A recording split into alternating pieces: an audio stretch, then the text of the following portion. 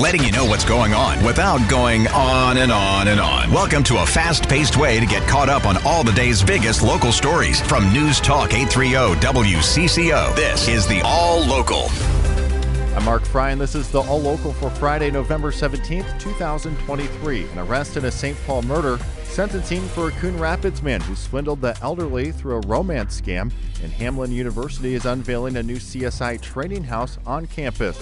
We begin in Minneapolis, where Mayor Jacob Frey and the City Council members met in special session Friday regarding a tentative agreement between the city and police union to use state funds for recruitment and retention of the dwindling police ranks. The meeting comes after a 7-5 vote from the council against the incentive agreement reached by the MPD and the Union Federation, addressing staffing shortages that would provide up to $15.3 million in sign-on and retention bonuses. And with the department down more than 300 officers from 4 years ago and still well below what the city's charter calls for, some council members say they're still not convinced bonuses will actually work to recruit and retain officers. Today's meeting will force skeptical council members to take a vote on the issue. In Minneapolis, I'm Taylor Rivera, News Talk 830 WCCO. St. Paul police have made an arrest in the October killing of 23-year-old David Isaac in the city's West Side neighborhood. The 20-year-old suspect arrested yesterday is being held in Ramsey County Jail on suspicion of murder. Police responded to a shooting on October 23rd and found Isaac on the ground on South Clinton Avenue near Congress Street East. He died at the scene. Police reported it as the city's 29th homicide of the year. A Coon Rapids man is sentenced to 3 years in federal prison for targeting elderly victims in a scheme to help them find romance. Prosecutors say 43-year-old Solomon Wilfred facilitated a social media scheme where he and others posed as someone else, even a senior U.S. diplomat or military official, and forged romantic connections with the victims. Eventually, they would coerce the victims into sending large sums of money for a made-up problem or situation, ultimately totaling more than $1.3 million. Authorities say Wilfred also made personal connections with some, sending romantic cards, trinkets, and even wedding rings. They say Wilfred received more than 400 packages of money from victims utilizing 6 post office boxes. Laura Oakes, News Talk 830 WCCO. The State Patrol is investigating after a 54-year-old Minneapolis man was struck by a pickup truck and killed in Fridley yesterday. Happened around 5:45 in the afternoon on Highway 47 at Mississippi Street. The victim has not been identified. The driver of the truck is a 29-year-old Columbus Heights man. Authorities say alcohol was not a factor.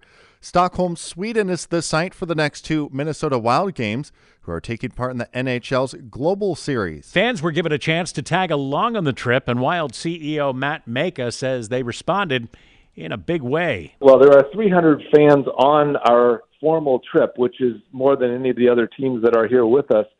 We ended up taking some tickets because the other team didn't use their tickets. Our fans just kept signing up for this trip. Many came on their own. Maka speaking with WCCO's Vanita Sawkar on the Morning News. Those fans were able to attend one of the Wild's practice sessions in Stockholm.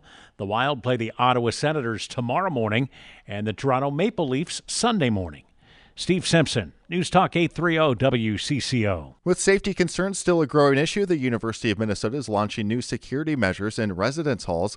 The new secure turnstiles have been installed in Pioneer Hall to make sure that only residents who live in the hall or have a meal plan can enter the building. Residential Life Interim Director Susan Stubblefield says the response comes from repeated issues of unauthorized people entering campus buildings. Our partnership with the Department of Public Safety has been very helpful because they have really helped us understand what's happening on campus, really looking at the total area around the campus and thinking more strategically about ways that we can be proactive. Live feed monitors as well as additional turnstiles are being considered in other buildings on campus. We've all seen the challenges and unexpected consequences that American cities have faced after the COVID-19 pandemic, especially in downtown areas. Our parent company Odyssey is hosting a town hall conversation Friday night about the state of downtown areas. WCCO Radio's Susie Jones has more. Downtown Minneapolis has changed a lot since Mary Tyler Moore threw her hat in the air on Nicollet Mall. It's certainly seen its ups and downs, and according to the new president of the Downtown Council, Adam Dunnick, it is in the middle of a turnaround. It's been quite a good summer in terms of more people back down to work every day. Challenges remain, particularly when it comes to public safety and having enough police officers. The first precinct inspector told me when he started in his role, he had over 90 officers. He has 48 now. His big message to everyone is to chip in. We need people that come to downtown occasionally to come more often. We need people who come here a lot to keep doing that and bring their friends and make sure they help spread the word that downtown is safer, is more vibrant, and people being here is a huge key to that success. Susie Jones, News Talk 830 WCCO. That town hall airs at 6 p.m. on WCCO Radio. It can also be found on the Odyssey app.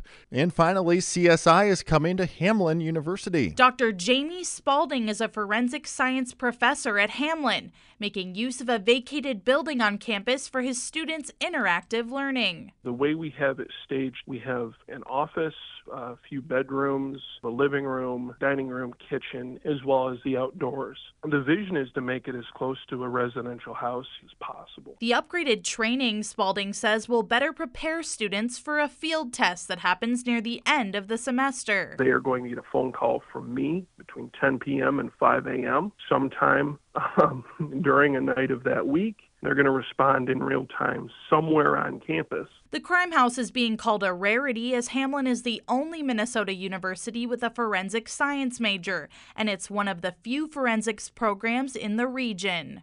Taylor Rivera, News Talk 830 WCCO.